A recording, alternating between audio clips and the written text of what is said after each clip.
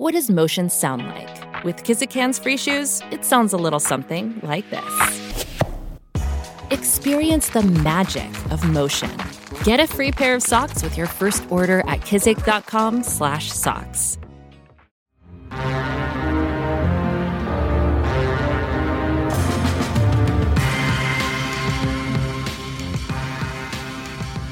Good morning and welcome to Rising. We have a fantastic show planned for you today, especially because we have another new co-host joining us, Limia Lurin. Welcome. I'm excited to be here, Robbie. We're so glad to have you with us. And Bree will be back, of course, with us tomorrow, and Kim Iverson will be joining us later today. But first, a string of gun violence unfortunately swept the country over the weekend.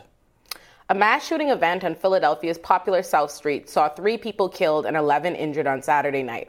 Officials say multiple shooters were involved and that they believe the violence was sparked by an argument between one of the deceased victims and another man. Philly, unfortunately, wasn't the only place facing fatalities. Tennessee, Michigan, South Carolina, and other states reported gun violence over the weekend that led to 10 deaths in total, including the attack in Philadelphia.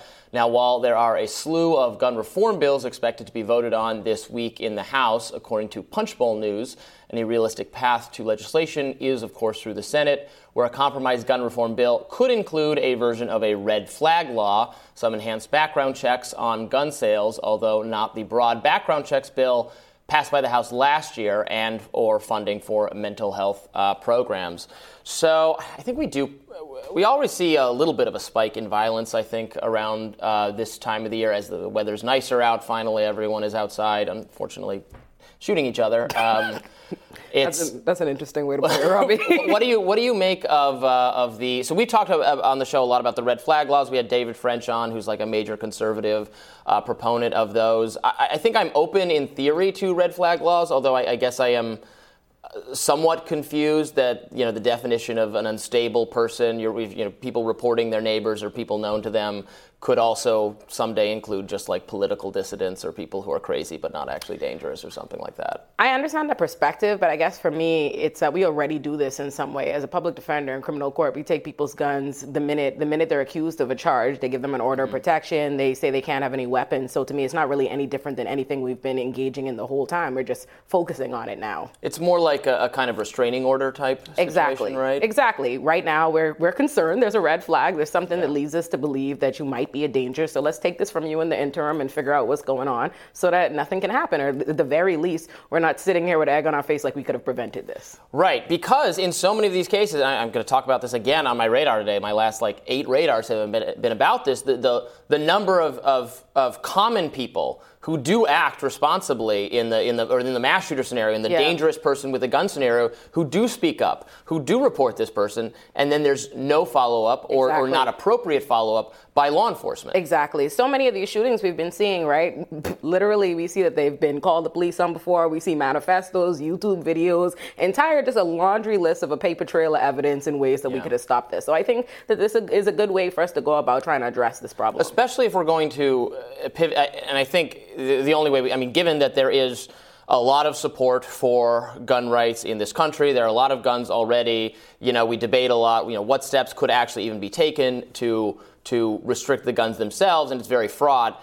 So maybe the conversation needs about, this is the kind of person who can have access to a firearm, rather than this is the kind of firearm that can be available. I think it's a mild compromise, right? Like if you see on both sides, we see, on one side feels like almost any, proposal for any kind of gun regulation is a violation of the rights. And on the other side, you see some of us that want, bans completely. I think it's a middle ground, right? Okay, we don't necessarily touch your guns. You still have your guns, but we're saying, hey, these people that are giving us pause, let's maybe not let them have crazy, no guns. Yeah. Right. Well, according to the New York Times, Democrats are facing pressure ahead of the midterms to crack down on crime, with lawmakers such as New York Mayor Eric Adams and candidates in Maryland, California, and Oregon ramping up anti-crime rhetoric. This comes as the head of the Democratic Party, President Biden, is reportedly frustrated at being unable to turn the tide after a wave of challenges hitting his administration from not only gun violence, inflation, COVID, Ukraine. They can't do anything right. Escalating crime is a major concern of voters. I want to balance concerns about crime with obviously respect for civil liberties and not being totally thrilled with the idea of giving police more resources given how well they have their track record. Right. But, how do you answer, how does someone like yourself, who I know is a major believer in criminal justice reform, from the left perspective, I'm not sure people are satisfied with the answers being proposed. Well, they're not trying any of the answers that are being proposed by the left, right? It's hard to say, oh, we're not satisfied or we don't like this approach, or it wouldn't work when you never actually try it. The only approach we have in place is giving billions of dollars to policing, and that's not changing anything. And in the case of Eric Adams, New York City gives more money to policing and everything than anybody else, and we've given more. Nothing's changed. So if you continue to say we have this increased problem with violence, increased problem with crime, but we are only employing that method that you like and giving more and more to it, clearly I think we should try something different. And when Eric Adams talks about gun violence, I need him to talk about the fact that NYPD shot and killed 2 people in the last 2 weeks. So he needs to discuss that. Mm-hmm. Yeah, but that said, don't you think that more police? I think if there were more police and they were actually on the streets, if they were actually they're on the streets. Are they? Streets, Robbie. They're just ignoring. They're just somebody comes and stabs somebody while they're getting the ATM machine, and that's they're just just not what I they didn't do. see that.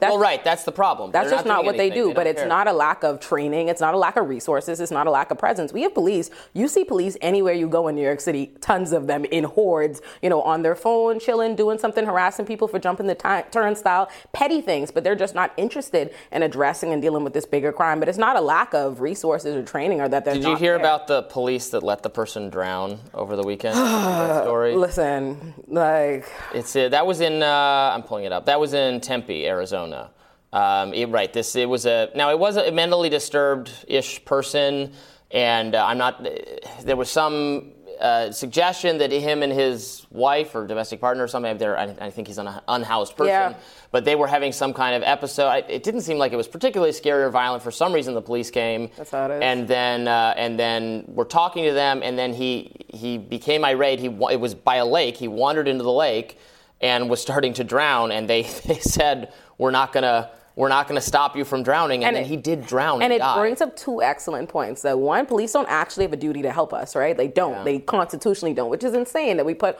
all our resources and our faith in this entire body of people that they're supposed to help us, but then they don't actually have to, and we see very often that they choose not to. And then it brings us to another issue that when people have issues or people have help, people call 911. They don't necessarily want the police. They're even asked. They say, I want mental health. I want an ambulance. I want this. But who shows up every time?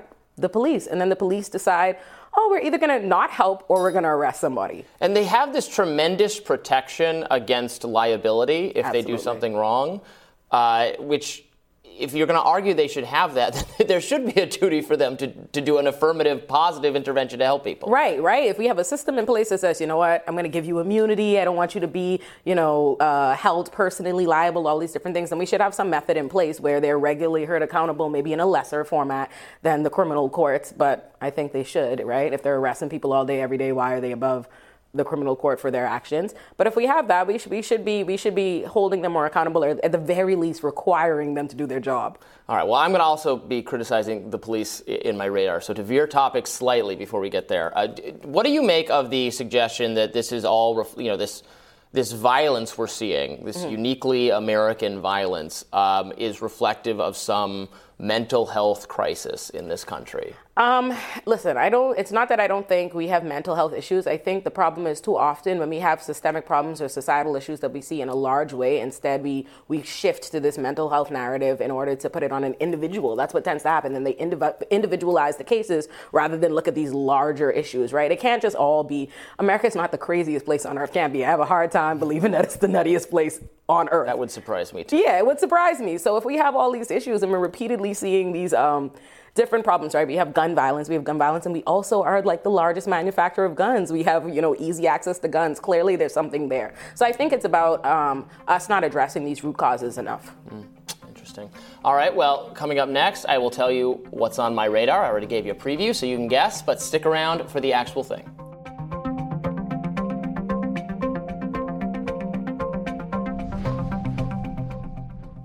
So, Robbie, what's on your radar?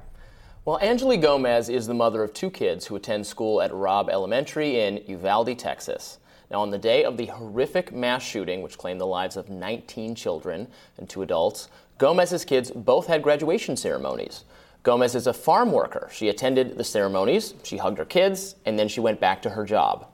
Shortly thereafter, she learned that an armed gunman, who we now know to be 18-year-old Salvador Ramos, was attacking the school. So she drove back 100 miles per hour, returned to the school. Here's what she told CBS News in an interview that aired over this weekend. U.S. Marshals started coming toward my car saying that I wasn't allowed to be parked there. And he said, well, we're going to have to arrest you because you're being very uncooperative. I said, well, you're going to have to arrest me because I'm going in there, and I'm telling you right now, I don't see none of y'all in there. Y'all are standing with snipers, and y'all are far away. If y'all don't go in there, I'm going in there. He immediately put me in cuffs. She says after Uvalde police officers told marshals to uncuff Gomez, she ran towards the school. As soon as they uncuffed me, I jumped that first gate fence, and once I jumped it, I went to my son's class, and I knocked on the door, and I remember the teacher saying, I'm like, hey, they're already bolt cutting the fence to get me. She's like, you think we have time to get out? I said, y'all have time. I'm going to run for my other son. Once she was assured her son was okay, Gomez ran to get her other child, encountering more officers who tried to stop her. So I start yelling, and I'm being a cooperative, and I'm like, well, y'all aren't doing what are y'all doing? Y'all ain't doing y'all need to be in here. Give me your vest. Somebody give me a vest, something. I started paying attention to how far the shots were being, so that I knew the shooter was all the way still by my first son's class. So when I went to my second son's door, the teacher didn't want to open the door for me. So that's when they started escorting me out. And as I see that they're opening my son's door, I go run for my son, and I get him. A mother, a farm worker, no training in combat scenarios, no body armor, not even in possession of a weapon herself, she nevertheless entered the school to do what needed to be done, rescue her children. And she was able to do that, thank goodness. Meanwhile, the Uvalde police were waiting, and waiting, and waiting. In fact, they waited for more than an hour to confront the shooter, who was inside a classroom with kids, some of whom were still alive, frantically calling 911, begging law enforcement to do something to save them, save their wounded and dying classmates. According to Gomez, the police spent more effort restraining parents who wanted to go in and kill the shooter than doing anything about the shooter themselves. I don't need you to protect me. Get away from me. I don't need your protection. If anything, I need you to go in there with me to go protect my kids. And if anything, they were being more aggressive on us. They were more pertained on keeping us back than getting into that school.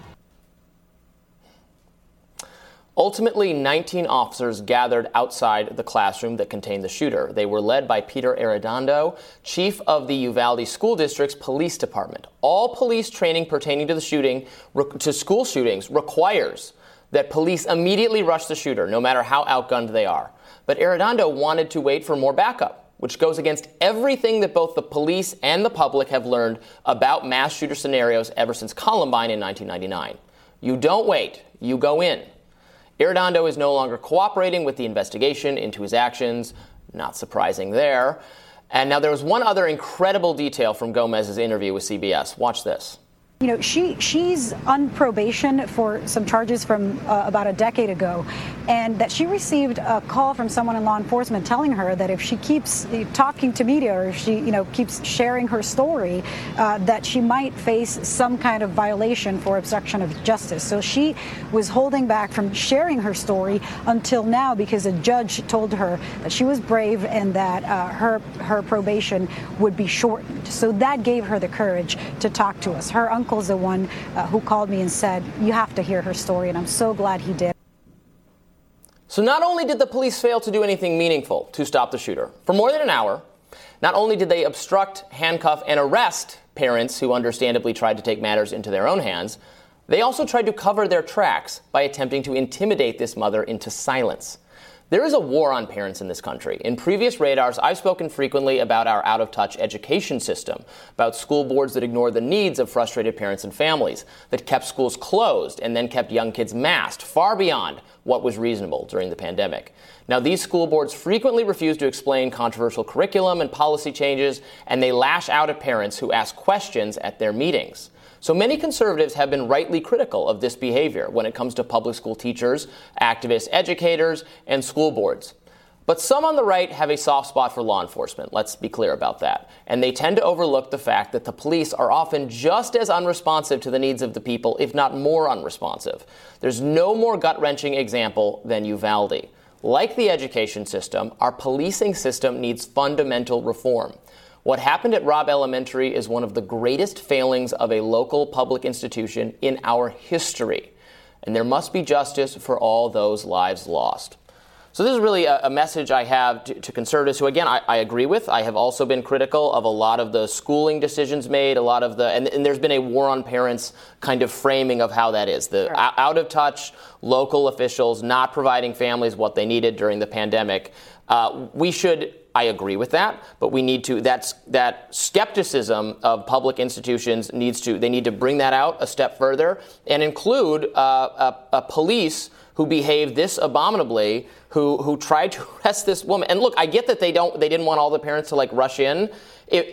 That's fine if they had a plan to do that. But the impulse to rush in is the correct one. It's what all the training suggests. It's what they trained for at this school 2 months ago. Yeah. All of the training says you can't negotiate with these types of people. You just rush in and that's what you're supposed to do. And they waited and waited and waited while people were dying. The Border Patrol team says they were baffled. They were baffled. The Border Patrol team said we are baffled trying to figure out why they have us waiting. We are baffled as to why they're not doing anything. They were there. They arrived. The Border Patrol team arrived at 12 o'clock, between 12 o'clock and 12:10 p.m. with shields, tactical shields, ready to go in. And they said the police would not let them. So for an hour of pleading with them, they just decided, you know what, I'm going to override it and I'm going to go in and I'm going to go save whoever's left. Yeah, thank God. Thank God. But this is such a clear, more people could have lived. Yes.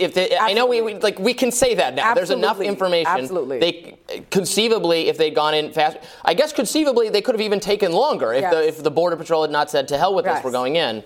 So it is such a we already know this, but just to hear more confirmation from these parents, I can't imagine if you were a parent of a kid who had, obviously, if you were a kid who died in this, you're going to be outraged and furious and sad, and I don't know how your life can even go on. It's so horrible. But imagining that it could have been differently if the police had done what they are absolutely, unquestionably trained to do. The reports say they received the children and the teachers that were hiding in the classroom called the police at least 6 times to come inside, and they wouldn't. And the little girl who made the call, who did not live, Maya, her dad was outside, and they went to arrest the father. God. Yeah, it is, as someone who is extremely critical of the police, I spend my every day trying to explain to the police. I was shocked. I could not believe it was this bad. I'm like, no way. I wrote an op-ed for Teen Vogue, and even going into that about this, I'm like, there's absolutely no way when I put this, no way. There's no way that this is. This story has no bottom. It gets worse every time you realize it.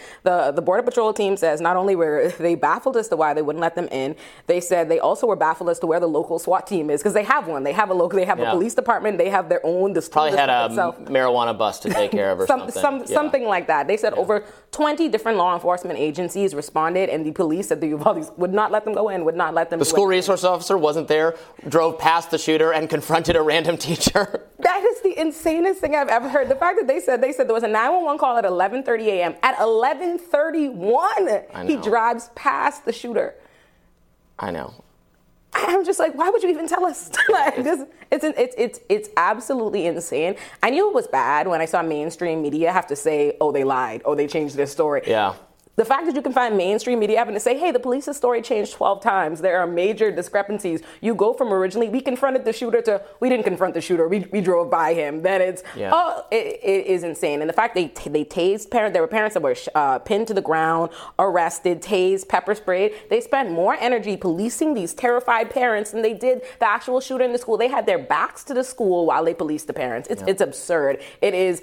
Like I said, I think it is the clearest demonstration we've seen of police ineptitude, failure, and just callous disregard for lives. It's insane. They let a 4th grade class be slaughtered, and it didn't have to happen. That's absolutely terrible. Well, we'll keep delivering unfortunately, the new updates that keep coming in about how even worse this was than you can possibly imagine. But we'll have more Rising right after this.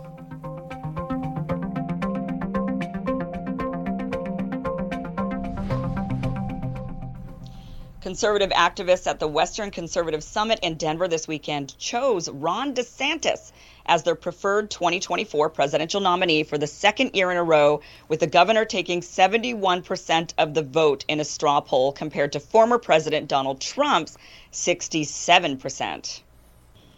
Trump has yet to formalize a decision on whether he'll run in 2024. However, advisors told NBC News that the former president is, quote, bored, Mar-a-Lago, anxious to re-enter national politics as a candidate, not as a kingmaker. Two people in Trump's orbit told NBC News they had been asked informally to hold July 4th as a date for a possible announcement. What do you think, Alimi? He's going to run? Trump, probably, yeah. Listen, the way it's been discussed very matter-of-factly, like the sky is blue that Donald Trump is going to run. So I pretty much settled on that being my reality and to look forward to being upset about that when the day comes. But if we get DeSantis too, oh, my heart cannot take it. What do you think? I think that's what's going to happen. I think Trump can help himself. Now, hearing that he's bored, why not? Obviously, he's got to be looking at Biden as just an incredibly weak president who is, approval numbers are way underwater, who has all these issues with inflation, with the war, with the pandemic not having been totally more deaths under Biden than actually under Trump.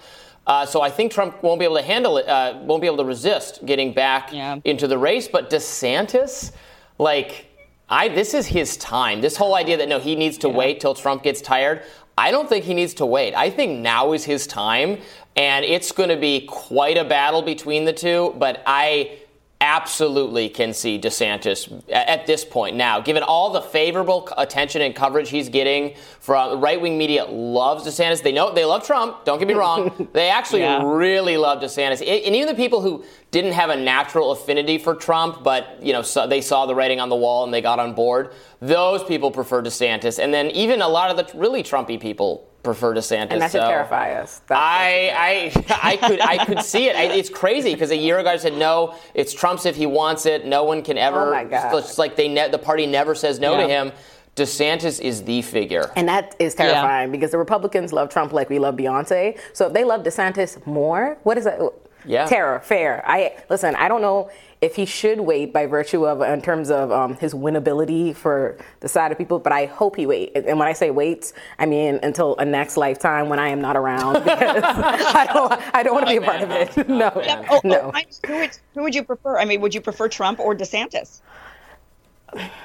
Okay, we can receive this as a compliment or whatever, but Republican, one of them's going to win. Yeah. One of them's going to be president. Barring some crazy, unforeseen circumstance, Biden will not be president in 2024. A Republican is going to win with the way things are going. Well, but there's no Democrat that I think is going to win anything in 2024 because it's just an absolute disaster. Nothing is going well. So you have to pick because this is going to be your choice, Trump or DeSantis. Which is it? Child Alami is not choosing between those terrible demons. You have to. I'll be voting third party, I presume, like I always do. I think either way, I will say this for Republicans. I'm always very critical of the fact that I feel like Democrats do not serve their base enough. Democrats do a lot of criticizing the left and with progressives and blah, blah, blah. The very people that are on their side of the campus, crazies and blah, blah, when they should just, speak to that and get a candidate that we like. But I will give Republicans this. They do not care how crazy and how much we hate the Trumps and the DeSantis. They're like, ooh, you like it? We got it. We're going to give you DeSantis. So I think it might be a good move for them as a what's wrong with him, Kim? We don't got the time, Kim. Listen, I was a Bernie Sanders voter. I voted Bernie Sanders. I've considered myself a leftist progressive for years and years, backed Tulsi Gabbard and Bernie Sanders in the last election. But going forward, look, I'm not going to lie. I like DeSantis. I hope he wins. That's the guy. Out of all of the candidates that are out there, DeSantis is the guy that I would prefer. I think that he's good on the environment. When he got in and became governor of Florida, he immediately began a climate council. So you can't hold against him anything environment and say that the guy doesn't care about that like you could about Trump. There are definitely things I don't like about DeSantis. There are things that he's done, such as gone after protesters, made laws against them that are pretty harsh. I don't like the culture stuff, getting into the whole we're going to ban teachers from saying XYZ thing. Mm-hmm. I'm not really into that. But to me, that's fairly inconsequential compared to the crap that the Democrats have been doing that have actually been ruining our lives. If DeSantis does some things here and there that I don't agree with, I can deal with that. I'm not going to agree with any politician or anybody and their platform 100% of the time. I need to agree with 80, 85% of it. But DeSantis, I feel like actually is representing his people in Florida. I feel like he's actually doing that and not representing as much as other politicians, the corporate billionaire class. So, I mean, I don't, like I said, there's things I don't like about DeSantis, but there are other things that from people that like freedom, you know, he went in there and the legislature was unwilling to decriminalize marijuana. The people had voted on it, and DeSantis went in there right away when he became governor in Florida and said, hey, listen to the people. The people have done this. You need to do it. They want to decriminalize marijuana. So there's a lot I like about DeSantis. I don't think he has the downfalls that Trump has. I think he's free and clear of that while still being a for the people populist style candidate. I can live with that. It's better than the alternatives. I don't like him at all, but I'm not meant to like him, right? I'm not his base. I'm not on that side of the aisle at all, right? I definitely hate him, which says something very positive for Republicans. I will agree. I think it is probably a better move to go DeSantis over Trump because at least not only do you have somebody that's very, very well liked and very much so serves this base and this contingency that, you know, I may not like but exists, right? It also moves away from this idea that we're still in the Trump, you know what I mean? The constant back and forth of Donald Trump and how we feel about that as a nation and what we've already been through. It at least allows the appearance of starting anew and someone that's, you know, so if I were Republicans, I would go with DeSantis. But as someone who's not that, I am praying that y'all do not. Do not. Well, Kim, you know, who would you prefer? It's who interesting. Would you prefer on the left? I'm just curious. If you don't want Biden, who do you want? The Democrats are not going to do anything I want, Kim. So it's no point in even hypothesizing about my dreams. But Biden is the most popular person in the party, which is not an endorsement of their chances at all. Is he, child? I don't know. What about Fetterman wild card? Fetterman not is my not boy even whose healthy health enough is to in win shambles? the Pennsylvania race. Someone in our. There's plenty of people they could get that would become popular. They get Michelle Obama. I just don't think Democrats have the same drive to humor and speak to their base the way Republicans do. That's what I think. I think Republicans are able to create these kind of candidates that while they are extremely polarizing and we hate them on the left, they're very much so speaking to the needs and belief systems and everything that happens on the right. Democrats don't do the same. When we like people, you know, on the left, or they disregard them. Socialist, crazy, defund, blah, blah, ignore. That's how they act. So we're going to get more of Biden, which I could have told you was going to go this way. We got to see how the next few years go. Like right now, Biden is in an incredibly weak position. Mm-hmm. The Democrats are going to get destroyed in midterms. If this is as bad as it gets, if eventually we get inflation under control, if Ukraine wraps up, if the pandemic is really done, I'm not saying any of these things are likely, but there is. If this is the worst moments of the Biden presidency, he will be a more formidable opponent than that. It's going to be quite a race regardless. I can't imagine him ever getting so much more popular again where he's like in a commanding position. But incumbency has a lot of advantages. It's going to be not right now. I just can't imagine any advantage at this point when everything. If the election was held today, yes, and I think he's going to. I think the Republican challenger is going to be a favorite. My belief, even Trump. I said before. Trump is like the only Republican who could possibly lose to Biden. Now I don't even think Trump would lose to Biden. I think Trump would beat him. I honestly, and I think he knows that. Don't think people voted. I think that this is true. I do not think that people voted for Biden. I think they voted against Donald Trump. Yeah. And I think with Donald Trump, and a lot of people are not paying him any mind from he's not, in office. He's not on Twitter. So a lot of people have just completely kind of let, Donald Trump fall to the wayside. And so then you're absolutely correct. It is to his advantage because now there's just the focus on the dissatisfaction with Joe Biden. But we got to know, I want to know what some of DeSantis' political views are on some of these questions that there's been no really reason for him to address yet because he's a governor, he's not a national figure. For instance, we had a guest on earlier today, my friend Jim Antle, who was talking about the changing Republican positions on foreign policy, how now the only opposition to this proxy war with Russia is actually within the political sphere is coming from Republicans. Not all of them, but some of them. Right. And there's none of it on the Democratic side. Where is DeSantis on the kind of changing lines of the ideology and foreign policy? We don't really have any reason to know. He doesn't have any reason to opine on that. Well, but I'm curious to learn. Yeah. That'll be one of the tests he could pass to distinguish himself from the old Republican Party. Well, he's given glimpses of of how he would be. I mean, he's definitely pro-Israel, so extremely pro-Israel. But at the same time, he's also shown himself to be more about let's give money back. Let's focus on America. He is kind of an America first style candidate. So I would be, unless that shifts, I think that he would, one of the reasons he doesn't talk about it as much is because he's kind of like, we've got problems here at home that we need to be focused on. That's the right attitude, in my opinion. All right, well, we will keep paying attention to that. For now, Dr. Oz is officially the Republican Party's candidate for Pennsylvania Senate, and we will discuss that coming up.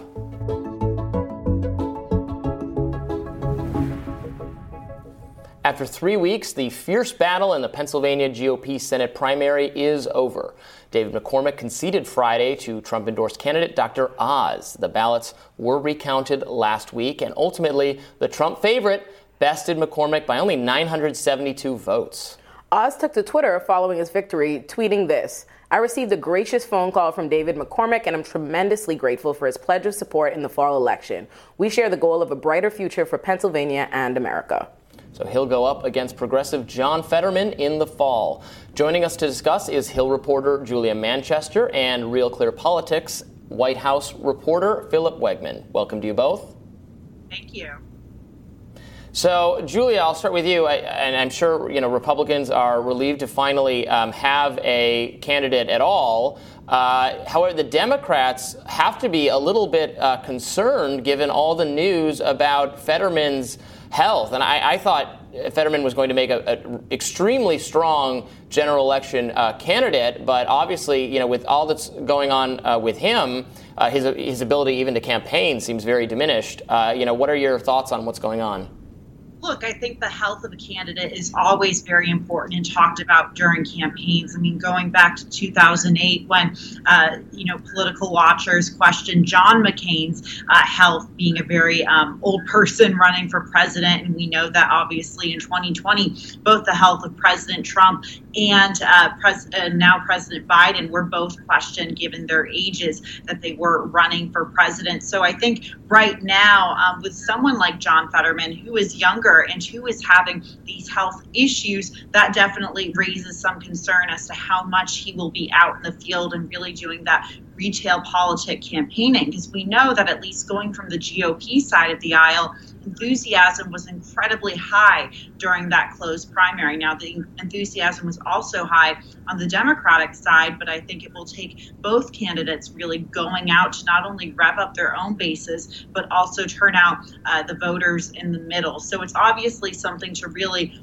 watch out for, but I think you are going to see the Democratic campaign apparatus really from the top down coming out and trying to support Fetterman as much as possible. Pennsylvania is really turning out to be probably the closest, if not one of the most watched Senate races and important Senate races this cycle. And what do you think, Philip? I think looking at this race from the other side of the aisle, the takeaway here is that Donald Trump is a weak kingmaker. He comes in and he endorses Oz, and then this comes down to the wire by about 970 votes. I don't remember the exact figure, but it's interesting because in Oz, you have a candidate who a lot of conservatives are very hesitant about. Certainly, he has the star power like the former president did, but on a number of different policy issues that conservatives have long held close to their heart, whether it's the abortion question or whether or not it's guns. You can compare and contrast the current position that Oz holds with a position that he took back when he was on daytime television. Adding also to sort of the drama here is that you had Trump sort of try and stave off a populist candidate who was more in the mold of him, Kathy Barnett. And she sort of made this argument that she, was the true MAGA dark horse in this race, and after Trump sort of washed his hands of her candidacy, she seemed to argue that MAGA was bigger than him. So you've got all sorts of different threads to pull on here. What I'm going to be watching as we get closer to this race is whether or not Mastriano, the Republican nominee for governor, someone who is very much in Trump's image when it comes to his eagerness to relitigating the 2020 election. In fact, this guy was even at the Capitol on January 6th. What I'm watching is to see if he's a drag on Oz and if he sort of diminishes some of the increased turnout that we saw during the primary. That's a very interesting perspective. I think I would have been inclined to think that because this was a Trump-endorsed candidate and he won, that looked favorably for Trump. But that's an excellent point you bring up. It is a small margin. So I'm gonna stick with that point as someone who's not pro-Trump. I like that. The other interesting thing in this race is that so Dr. Oz is Muslim, would be I think the first Muslim senator, right? If elected, and it's funny when these milestones are cleared by Republicans, just despite the first a male Muslim, despite the Republicans are anti-Islam, Trump in particular, hostility to foreigners and all sorts of things, the rhetoric. Is this just another one of those little indications, Julia, that really the Republican Party is putting together a multiracial, working class kind of? It's not just only affluent white people or something anymore. It in some ways is pulling in the kind of range of diversity that Democrats are struggling to keep as part of their coalition. Yeah, I think you could definitely see that argument coming from Republicans, especially when they talk about Dr. Oz. Now, Dr. Oz is obviously someone who is very affluent. He is a celebrity, but I could definitely see them talking about the diversity he brings to the table. What's interesting, and taking a step back, is to see how the RNC in particular has been really pushing for diversity in the Republican Party, particularly among African Americans, Hispanics, and Asian Americans. We saw in California during the 2020 cycle that Republicans, Young Kim and Michelle Steele, for example, were very much trying to cater towards that Asian American community in Southern California, and they did very well with that. And we saw the same thing with the Hispanic community in Southern Texas on the border, as well as in South Florida, and Republicans saw gains. Now, talking to the RNC, they are very much trying to make some sort of an inroad with the African American community, but it's not lost on them that would definitely be a bit of a tall order to accomplish this cycle. That will take time and lots of years, because we know that the Black community has really been a backbone of the Democratic vote. So I think it sort of shows how Republicans are absolutely trying to tout diversity, because they know that in order to survive, in order to get more votes in a country that is diversifying, they need to have candidates and voters that reflect that. I think often a lot of criticism of diversity, especially from progressives and on the left, is that it's in appearance only, right? It doesn't really make a difference if you get a room and you get a bunch of people that may look different, but the views and the ideologies and what's being espoused is the same. And I think that people might see that like this, in a situation like this. Yes, Dr. Oz is Muslim, but still, right? But still, and the different viewpoints. So I'm not sure if I would give this as Republicans being diverse. But Democrats only have a skin-deep commitment to diversity anyway. I don't necessarily disagree with you, Robbie. Trust me, I don't. I do not disagree with you. But I would argue that Republicans are worse. Phil, are Democrats just like looking at, obviously, we wish Fetterman all the greatest recovery in the world, and again, I think he is a very strong general election candidate. So to have him kind of not being able to run the strongest race he possibly can for what seemed like kind of significant health issues, is like an example that the Democratic Party is just like cursed right now. Some black mage put a dark spell on them, or what do you think? It's another crisis for these guys. I'm getting into like Dungeons and Dragons mode, which I have later today. But go ahead. Yeah, that's a path that you will go down that I will not follow. So I'm really curious to see how Fetterman does. There was the note from his physician saying that if he made a couple different tweaks to, his routine, that he would be healthy enough to run for the Senate, and then if elected, serve there. We'll find out, right? And we all wish him nothing but the best. What's interesting about this guy is that he talks like a progressive, but he looks like a Trump supporter, right? I mean, you're not going to see the lieutenant governor of Pennsylvania show up to a fish fry in jeans and a blue, button-down shirt with the sort of standard issue politician, I'm a normal person look, there's some legitimacy to this guy. His health is a big question, though, right? And I think that we've been through this type of news cycle before.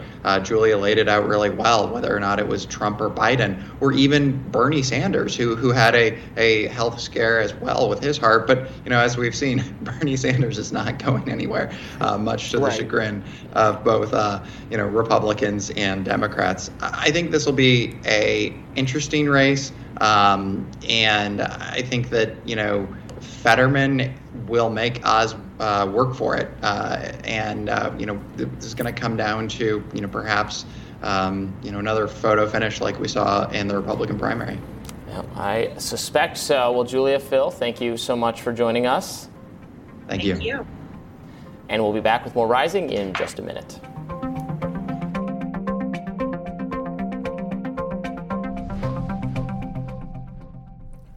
Russian President Vladimir Putin hit back at a U.S. deal to send long-range missile systems to Ukraine, warning that if the aid goes through, the Russian military will seek new Ukrainian targets. In a new op-ed for Responsible Statecraft, Jim Antle, politics editor at the Washington Examiner, argues that congressional Republicans' resistance to U.S. military intervention in Ukraine demonstrates the viability of an anti-war future for the GOP. Antle writes, quote, "The conservative libertarian coalition that has, for over a decade, sought to defang the GOP hawks are seeing this as their big moment." Jim joins us now to expand. Welcome to Rising. Good to be here.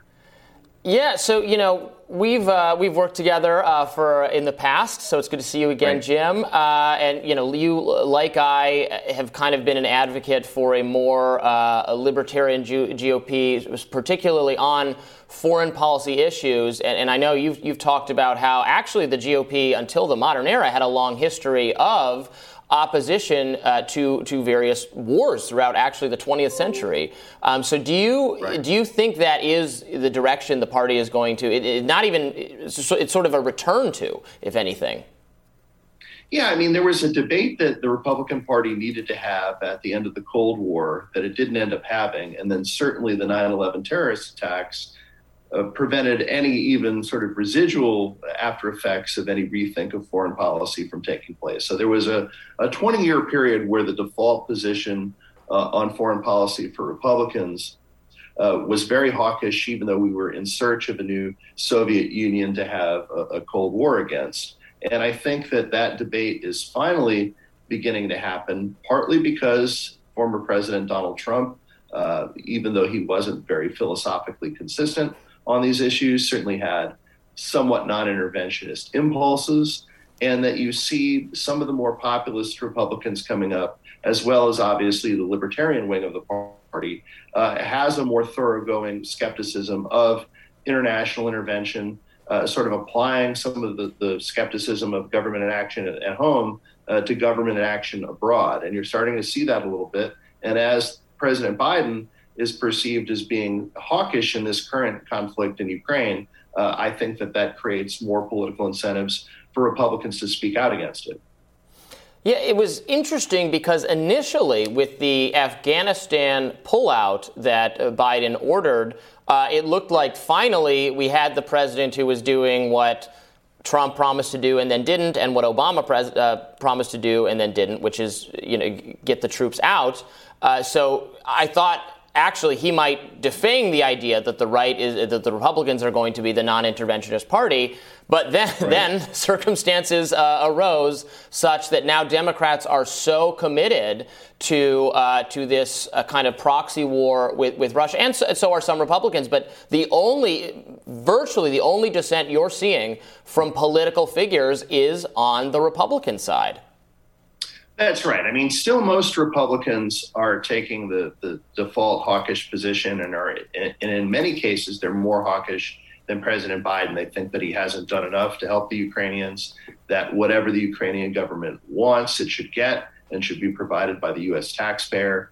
But you're not really seeing any opposition to this among the more anti-war progressives in Congress. All of the congressional opposition is coming from the Republican side.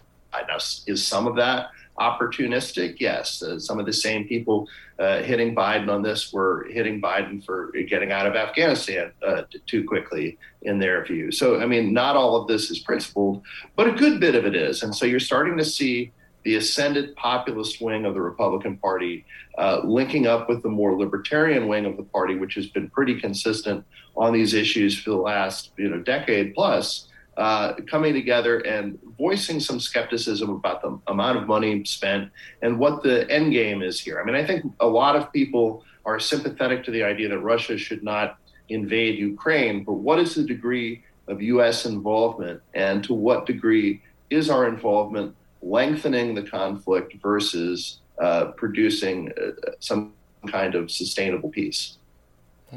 Yeah, where do you think the progressives are on this, Olayemi? Because, I mean, many very left-leaning or very progressive people who are not, whole bought into the defend Ukraine kind of stuff.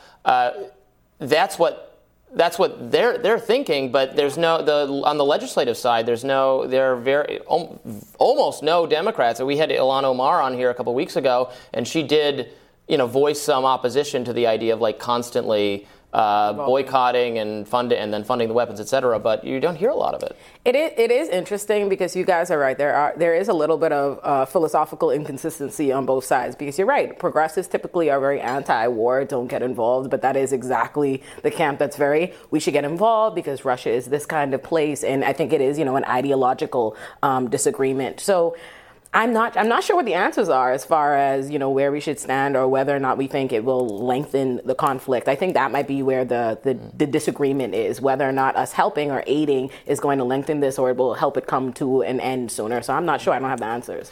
Jim, how do you think this could play in, the future political races? I'm not sure it matters necessarily so much for the congressional the upcoming midterms, but It's possible we see an interesting, obviously we don't know what Trump's going to do, but we could see an interesting kind of showdown between possibly Trump and I think I'll presume to be DeSantis, with probably a lot of substantive political similarity, maybe, some slight differences, but how will the given that I think a lot of the base they're probably courting do have a hostility to the kind of proxy war and Ukraine gets whatever it wants attitude, but the establishment does not. So how could that affect a kind of showdown for the new leader of the Republican Party? Yeah, and where Ron DeSantis stands on a lot of these issues is really still up in the air. He doesn't have to concentrate very much on that as governor of Florida.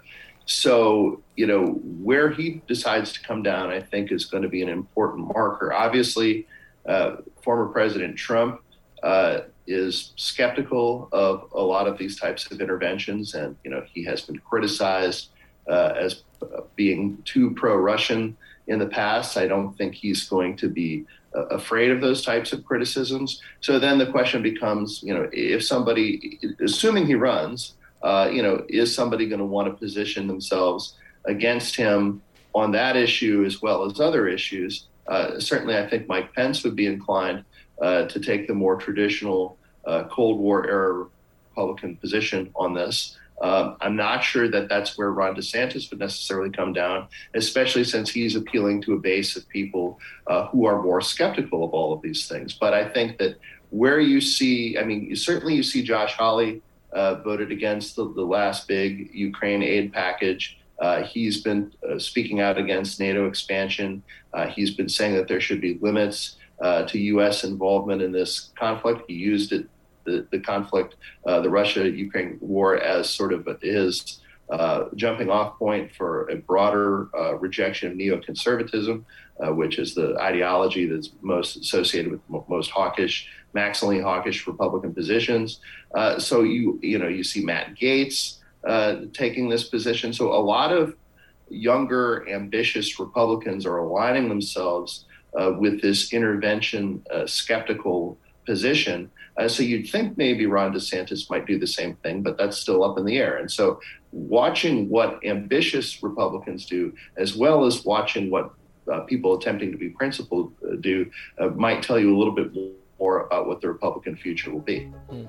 Interesting. Well, Jim, we really appreciate it. Thanks so much for joining us. Thanks for having me. I appreciate it. And we'll be back with more Rising right after this. Emails obtained by U.S. Right to Know suggest the top virologist may have privately discussed all theories of the pandemic's origin in the days after an article dismissed the lab leak theory back in February 2020. Journalist Emily Kopp reports that the group held discussions with Dr. Anthony Fauci and then NIH Director Francis Collins and wrote a report detailing the summary. However, more than 6 pages of notes from the February 7th discussion are now fully redacted. It's not clear whether the group has concluded the virus arose naturally by that date or whether the lab leak hypothesis was still on the table. But one of the virologists that had set up the meeting was Jeremy Farrar, who emailed Fauci and Collins on February 4th and said he was split 50-50 between a lab origin and a natural origin, leading some to wonder what happened on that February 7th meeting. Investigative reporter at U.S. Right to Know, Emily Kopp, joins us to discuss further, along with our very own Ryan Grimm, co-host of Rising Fridays. Welcome to you both. Thanks for having us. Yeah, thanks for joining us. So Emily, break down the latest for us a little bit. So it now seems like there was at least some serious discussion over this being a real possibility, prior to the kind of clamping down on any kind of dissenting discussion on this topic. Is that accurate? Yeah, absolutely. I mean, part of it is hard to say because 6 pages of notes are redacted. It'd be a lot easier to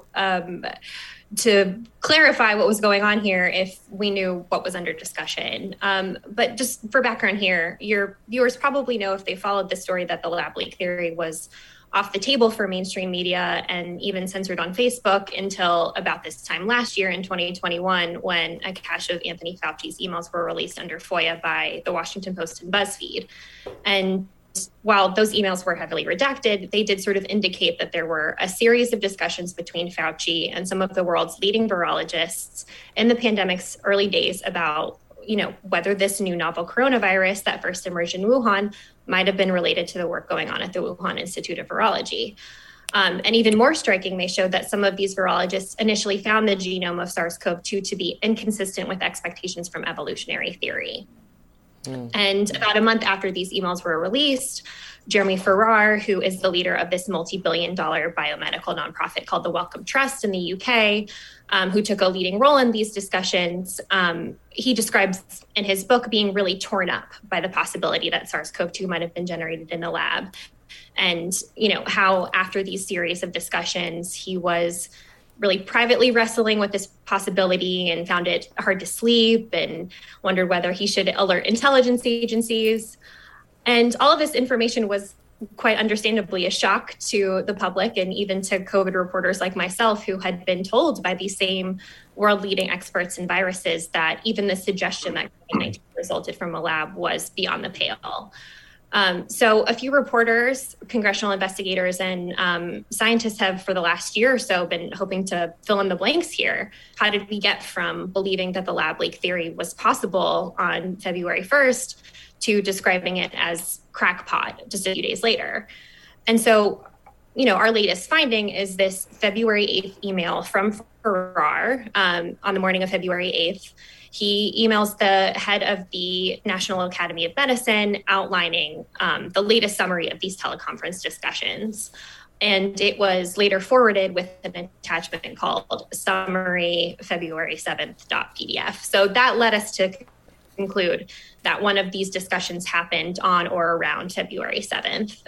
Unfortunately, we don't know what the latest conclusions were because the notes are redacted. Admittedly, I was one of those people that definitely dismissed this theory the moment I heard about it and never looked more into it. So I am delighted to hear more. Ryan, please.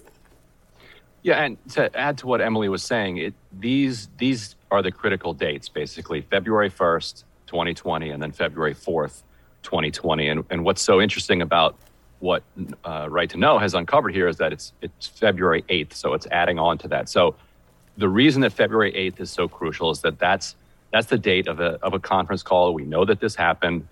You had Francis Collins, you had Fauci, you had Dr. Anderson, you had Dr. I believe if Dr. Farrar wasn't on, he had somebody on for him. All of these top virologists meeting to discuss whether or not this may have come out of the lab.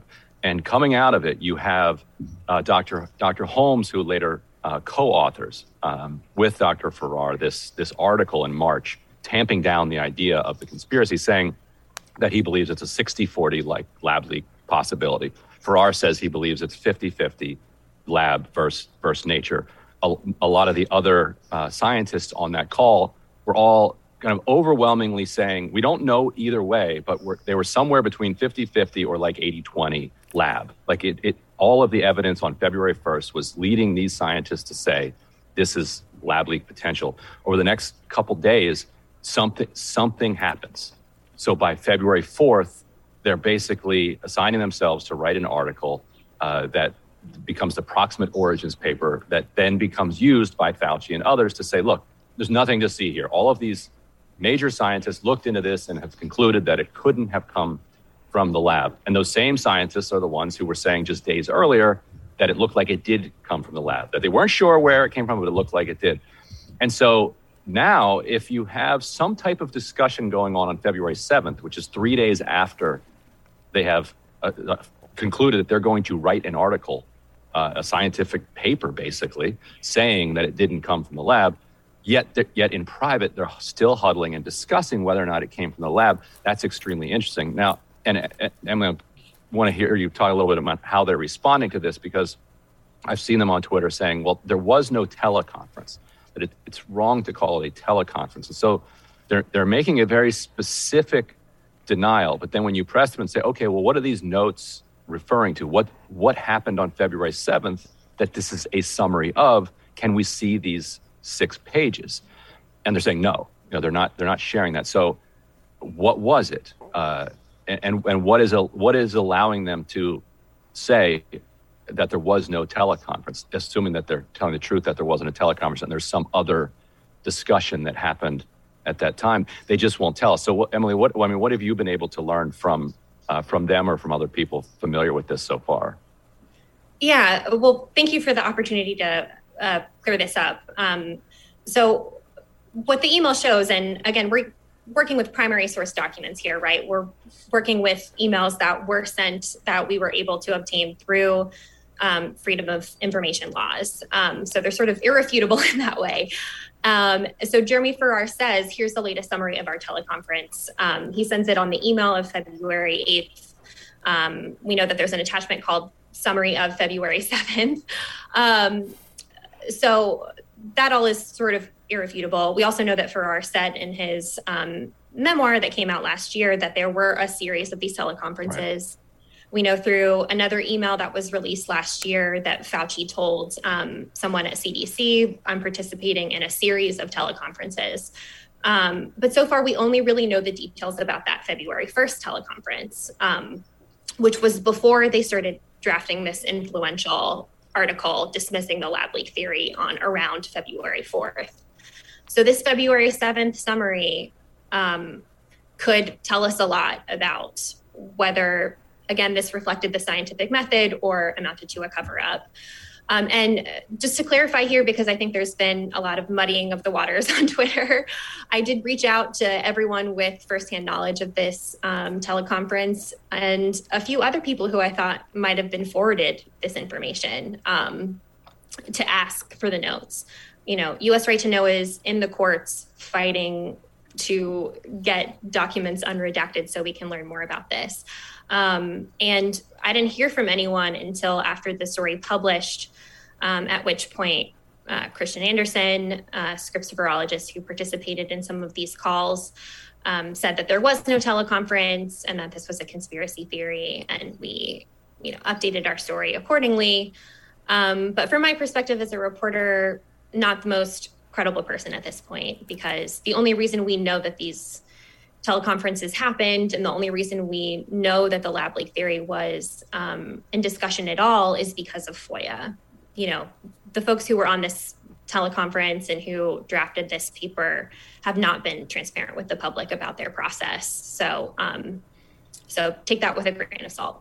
That's incredible. And we're learning, of course, that grants from the NIH to study how MERS, which has a 40% mortality rate, obviously much more deadly than COVID, could evolve to better infect humans. And that research is currently being done at UNC and names animal models of human disease as critical reagents for therapeutics and vaccine testing.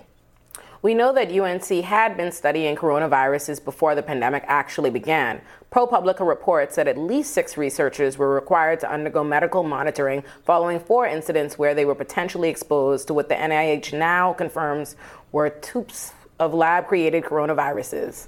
Right. So it just seems so, worrying, or at least something the public has the right to know a lot more about if there was this critical early period. This isn't even an if. There was a critical early period where relevant scientists thought that a lab leak was as likely a cause as not of the origin, and then to go from that to you can't even talk about that without being run off social media, condemned for having spread conspiracy theories in the media. Ryan, what do you think about? And then but this research is still being done elsewhere in other contexts. And that to me is the most critical question here. Accountability for the millions of people that were killed and the many more that were going to be killed through this pandemic obviously is important. But we don't want to, in a few years or a few decades, look back at COVID and say that was the gentle pandemic. We want to take a very close look at how this pandemic started so that we can write rules around what type of research is worth conducting scientifically and what type of research is simply too risky. And we had either last week or the week before on Rising, we had a debate between two biologists over this very question. And I went into it pretty skeptical of gain of function research and came out of that interview just frightened. And that was from hearing the absolute best case from one of the most well-respected researchers who's making the argument on behalf of continuing to do this research. And so even if it's only possible that it came out of this lab and was a result of this research, that's extremely important to understand because it has implications for what policy can be set.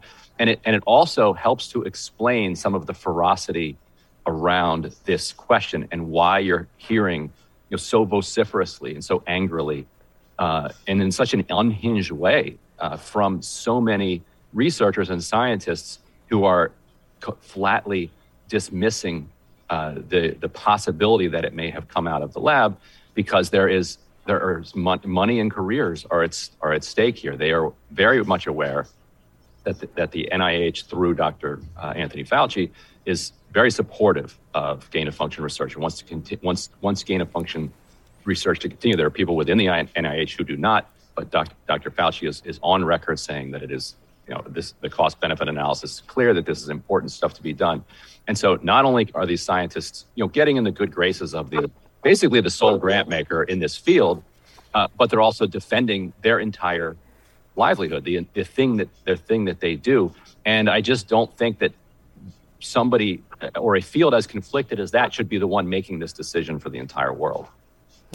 I don't know if we have any working theories as to why they would cover it up, but I wonder, I know for me, I said I was someone that disregarded the theory the moment I heard it. It was less about what the theory was, and it was more about who were spouting the theory and the rhetoric around it. I know in the earlier days of the pandemic, there was a lot of xenophobia, and so I felt like, this was something being used to foster more hate towards Chinese people and Asian people, so that was the reason I dismissed it. So I'm wondering if there's something to that, to people not wanting to have the discussion, and even maybe the scientists not wanting that to be the narrative, why it would come out and then days later they would change it because of the way, we went about discussing it.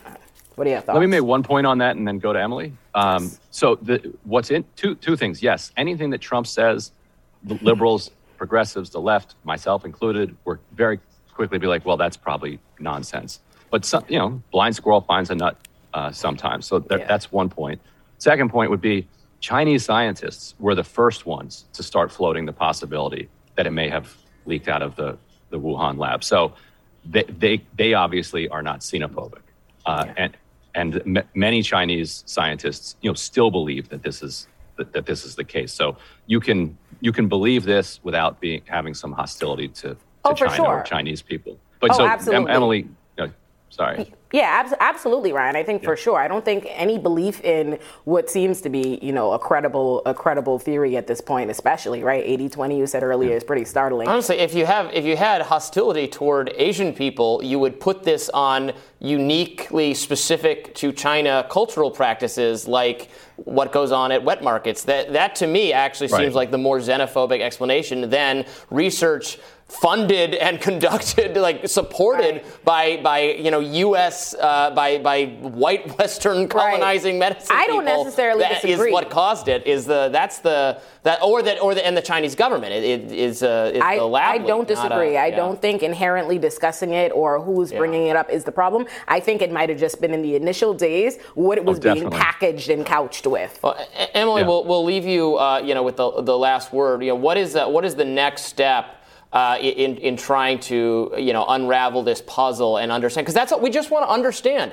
Fine, if it was not a lab leak, fine. I have questions about this research. Even if it's not a lab leak, I'm very skeptical of this research. We just really want to know the truth, and we want our scientists to be pursuing whatever the truth is, regardless. But we have a lot of concerns about the institutional need to kind of defend what's been going on and say that there's no way that could have caused these circumstances. So what is the next thing that your organization, the journalists should be doing to understand the picture a little more clearly? Yeah, absolutely. I mean, so just on the point about how this was couched at first, I think it's important to keep in mind that an investigation into how this pandemic started doesn't negate the need to also investigate what went wrong with the U.S. response. I think that's also critically important. But just as far as next steps, I think U.S. Right to Know has some good leads. I think one of the strongest might be, we know that NIH deleted some genetic sequences from its public-facing repository at the behest of scientists in China. And some scientists are curious, could there be other sequences that were deleted from the public-facing database that could help fill out the phylogenetic tree as to how this virus evolved and from where it evolved and whether it's natural or not. And we know that there are a lot of Republicans in Congress who are interested in digging into this and who are following our investigation really closely and are going to see, hey, these 6 pages of notes from this teleconference or summary of these teleconferences could be important. Let's subpoena those and find out what was going on. So if we see either the House or the Senate flip to Republican control, that could be another investigation that could shed more light on this. Well, Emily, let me do a real quick Go plug ahead. for anybody who's kind of new to this and skeptical of it. Allow me, this would be a good one for you. About a month ago, I did a podcast episode on my Intercept podcast called Deconstructed. It's about an hour long, with 3 of the journalists who've been doing great. Emily has done terrific work on this. I had a couple of Intercept journalists and another author on there who talk about how this unfolded from start to finish, and in a way that I think is pretty digestible for people. So you could just find it in the feed from about a month ago. Beautiful. I'm gonna check that out. Ryan, and I encourage everybody else to check it out too. Absolutely. Thank you so much, Ryan, and thank you, Emily, for your work on this. Is just so critical. We just want to know the truth. Shouldn't be so hard. Thank you both. Thank you. And stay with us, because we'll be back with more Rising right after this. Kim, what's on your radar? Well, the Bilderberg meetings held this past weekend at the Mandarin Oriental in Washington, D.C., convened again for the first time after a 2-year pandemic hiatus. About 120 of the West's most powerful people, including heads of NATO, CIA, and NSA, prime ministers of nations, big tech executives, and vaccine makers, gathered together to discuss the world's problems, mostly focusing on war and foreign policy. You've probably never heard of these meetings. Most people haven't, and that's no surprise. The meetings are conducted in secret without any press. In fact, the organizers are proud of the secrecy.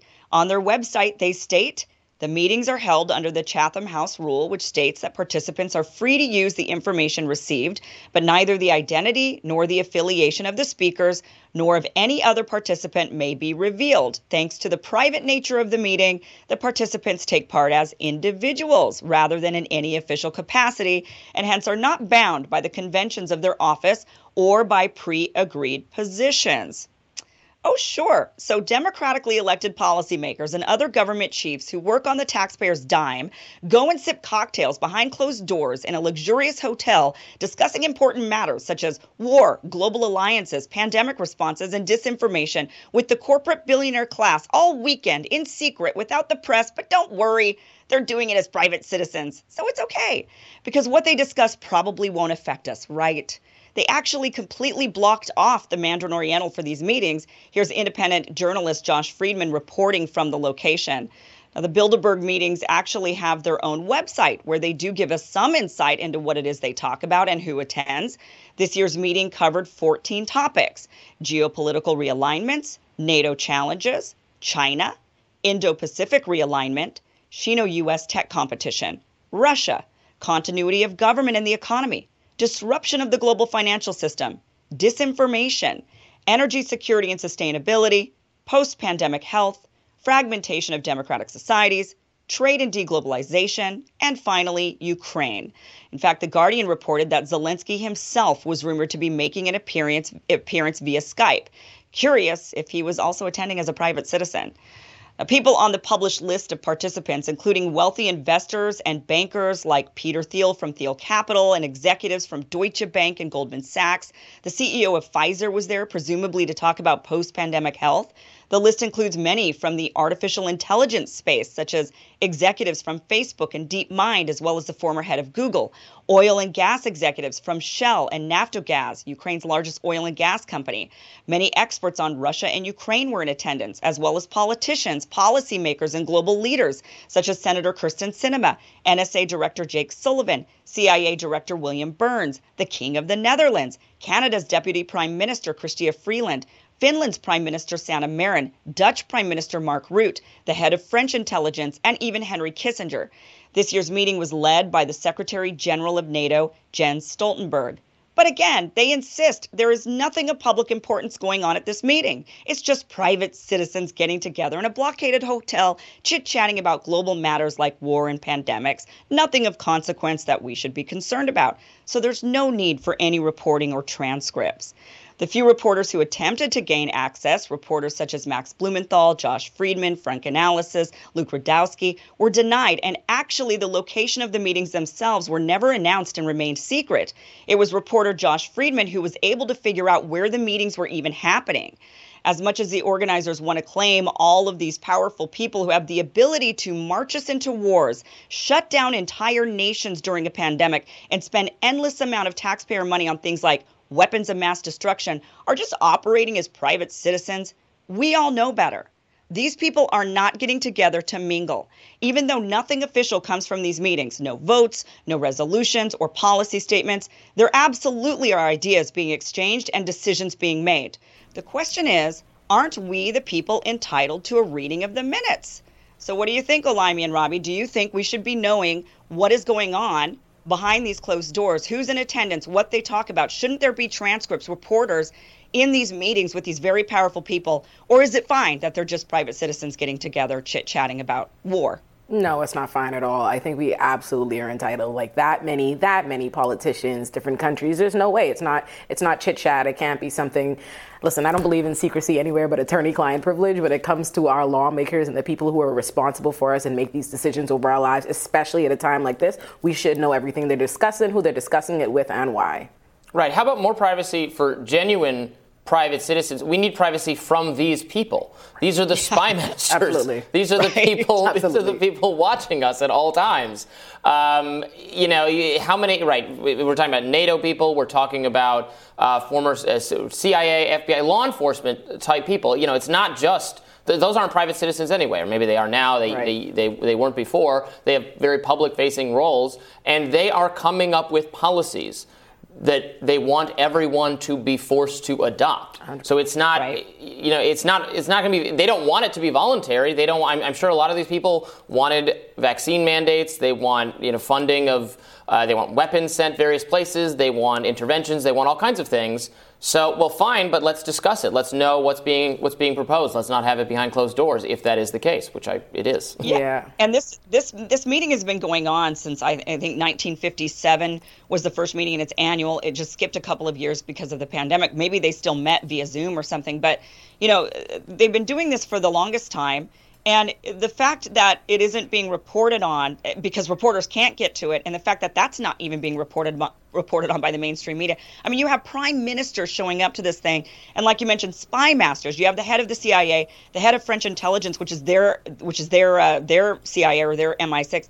So that it's crazy that all of these people are getting together. Then you have not only just policymakers, but they're mixed in with the billionaire corporate class. So you have the heads of corporations that are absolutely no doubt there trying to encourage these world leaders into policies that are going to line their pocketbooks, of course. So you've got the CEO of Pfizer there saying, hey, we need to buy more. You guys need to buy more vaccines. It's a national security. You, of course, have guys from the spy. There's a lot of artificial intelligence. This should be very kind of frightening for people. A lot of artificial intelligence people there that are looking for ways to spy on us to prevent disinformation, right? And you've got others. So all of these industries, weapons people, artificial intelligence, vaccine, all of these different groups, what are those CEOs there for? What are those board members or chairmen of the boards? What are they there for? They're there to get money. That's what they're there for, to influence policy. So we've been putting up with this for a really long time. There's not a lot of light shed on this. Anybody who then talks about it is called a conspiracy theorist. But it's like, look, these guys are not helping with they say, oh, it's just a conspiracy theory. But if you're going to hold a meeting behind closed doors, you're going to blockade it off, you're not going to let anybody report on it, what else, what do you think that is? I mean, that sounds... The way I see it is, in our current world, like, nothing is secret, right? There is no privacy. You know what's happening almost everywhere. So the ability for this many important people to be in a place and we not hear about it, because I didn't know about it. This sounds like an episode of Billions, and that in and of itself tells me it's untoward. Right. So the fact that they are even able to successfully go to whatever lengths, and there must be links to keep this completely private from us. There's a reason. There's definitely things being discussed you don't want us to know about, hear about, or even get an indication that there might be happening. So that tells me everything I need to know that we should be privy to it. Because at the end of the day, we elect government officials. We have these people in power because they're supposed to serve us, right? We put them in the place. We want to know what they're doing. We want to have approval in it. We want to have a say in it. So instead of giving us access to it, we have no knowledge of it. Reporters can't go there, but you have billionaires there, and the billionaires are getting to discuss what you're going to do and what you might do. That is definitely a problem. Well, and then this whole notion that they could separate and suddenly be private citizens. You've got all these, okay, that's one thing if it's like a birthday party that they're going to for their niece or nephew, but it's another thing if it's a bunch of powerful people in these positions of decision making, and then they're just saying, oh, but don't worry about it. They're operating right now. Yeah, this is just these are just private people. They're nobody, I mean, insane, totally insane. But, I wish I could tell you more about what happened at these meetings. I don't know. You watch Billions. Get in. We don't know. I'm sure we'll know. It'll come out eventually. Maybe a little less privacy for the people trying to intricately control and plan our lives, and a little more privacy for everybody else. Yes. How's that sound? Thank you, Kim. We'll have more Rising right after this.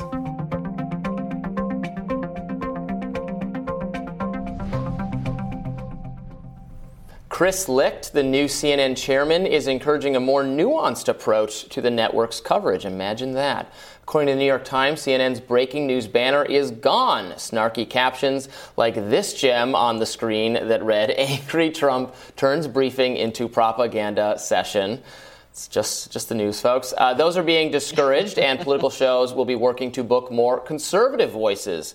And by that, it will be interesting if they mean, their typical never Trump, former CIA person turned, further critic of all Republicans, or they mean an actual conservative. That would mean what a conservative is today, which is again a foreign policy, non-interventionist person, someone who leans heavy into the culture wars, someone who, I'm not saying I agree with these things, but that's what That's what a conservative actually is. The people who watch CNN would have no idea because they never have anyone, ever anyone who fits that mold. Yeah, they're definitely, I mean, look, he's going in there and obviously change has to be made. It's a failing network at this point. So they can't hold on to this ideology and continue on as an activist news organization. They have to actually become a news organization again and be more fair and balanced and, not to use Fox News' slogan, but that is what they have to do. So he has to go in there and say, no more of this stuff. We're not going to be activist news.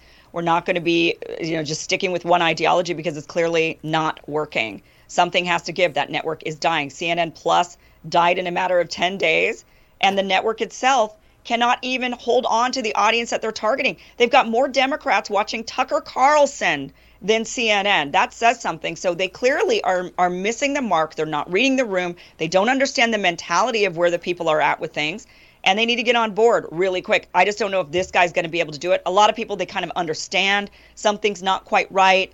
They understand, they look at the numbers, it's clear, it's obvious, but they don't really fully understand, I think, the anti-establishment mentality that has been growing heavily amongst independents in this country. And more and more people are claiming to be independent than on the right or the left. On the right and left right now, I think it's like a quarter of the people say, yeah, I'm a Republican, yeah, I'm a Democrat. And then the rest are like, I'm an independent, like myself. I'm an independent. I just cannot, with either of these groups, not going to do that vote blue no matter who, not going to always vote red.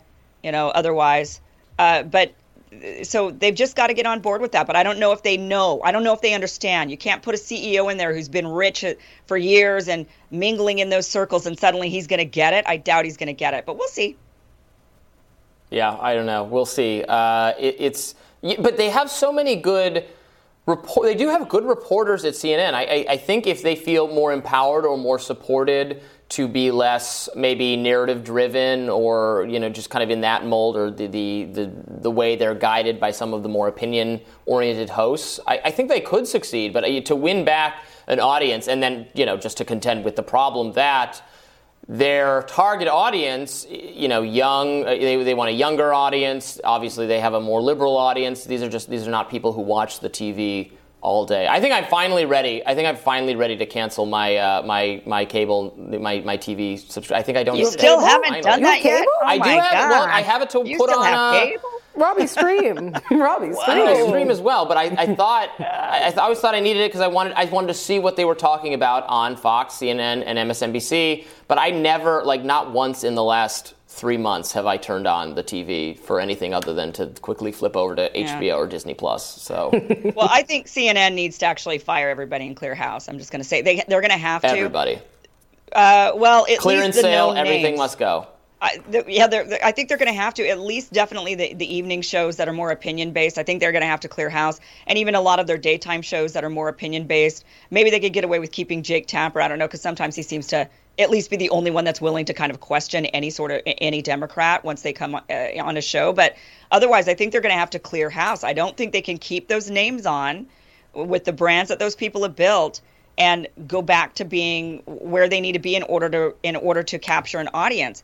I think they're going to have to clear house. Maybe the daytime the actual reporters who go on the road, they could keep those people because people don't know who they are. But everybody else, the names, I think they got to get rid of them. What do you think, Ole? Do you watch much CNN these days? Listen, not these days, but my household is an avid CNN watcher. Home in the Bahamas, my parents have the TV on CNN at every second of every day, so I am familiar. I can't say I know the specific answers to what they need to do to revitalize the network. I can't say that I agree with you all that hiring, a conservative, or at least that's their own approach, the CEO to want to do that is going to do it. I think if they want to get these younger audience, this leftist base or whatever it is, they need to actually go and, like I said, interact with them, figure out who they want to hear from, what different narratives they want to hear. I do think they are detached from what people are actually looking from, but I don't know if it means they should wade into these waters and maybe get a conservative or anything. I do think that they probably need to revamp, but I think it's just so it's an actual leftist perspective. Very often these liberal or democratic networks are perceived as being left and all this different stuff by the right, but they're not actually to the left and people who want to hear from that. So I think they need to do that. They need to get on the ground, figure out who the real leftist voices are, what people want to hear from, and do it that way as opposed to just your establishment Dems and liberals that they're calling left. Yeah. But if they're even trying to do that, they're competing with so many on streaming, on YouTube, platforms that are talking to a leftist audience already very successfully, to the audience not being represented by the media. But get those people. The reason why you see so many like leftist people go and make their own YouTube shows and go do these different things is because they're not being offered an avenue in mainstream media. They're just not. Right. So they need to do that instead of allowing these people to carve out their own hole and then people just leave you alone. They leave CNN alone because why? Why do I need to go there when I have Twitter? I could follow, I could hone, my own leftist timeline and go on these YouTube shows. So I think they need to do that. They need to get on the ground and really reevaluate what it actually means to be left and realize it's probably not the centrists they keep putting on. Yeah, no, I agree with you completely, Ola. I mean, I don't think that the path is, we need conservatives to come on here and do what? That's not the issue. They're totally missing it. If they think that that's what's going to build back their audience, they're wrong. They've got to go actually find people who are leftists. Yes. But the problem, and this is why I think going back to why they have to fire everybody, those people that they've been having on their network this whole time have been calling everybody that's on the left, Kremlin, pro-Kremlin if they're anti-war, or they're conspiracy theorists if they're, they just name call. They disrespect the left, their own base, and then people leave them alone. That's what happens. I completely agree, Kim. We're right here. That's what they got to do. Yeah, we should go run the network. Yeah. Yeah, somebody give me a job. Call me. That would make much better TV. Thank you, Robbie. No disagreement there. Here. And that's why we're doing this. I'm here. We have better ratings and bigger views than CNN gets. That's probably true. And they need to go back to the drawing board. All right, tomorrow on Rising, we'll keep you updated on any gun reform happening or not happening on Capitol Hill. And as we mentioned before, Brianna Joy Gray will be back in the chair with you all. It's been really fun today. Well, we so enjoyed having you. You've been great. Thank you, y'all. All right, guys. Thanks. Be sure to like, share, and subscribe so you never miss an episode. And, of course, if you want to listen to us on the go, you can. Listen to our podcast. There we are. Be sure to check that out. All right, guys. Thanks so much for joining us. We'll see you tomorrow. Bye-bye. See you tomorrow.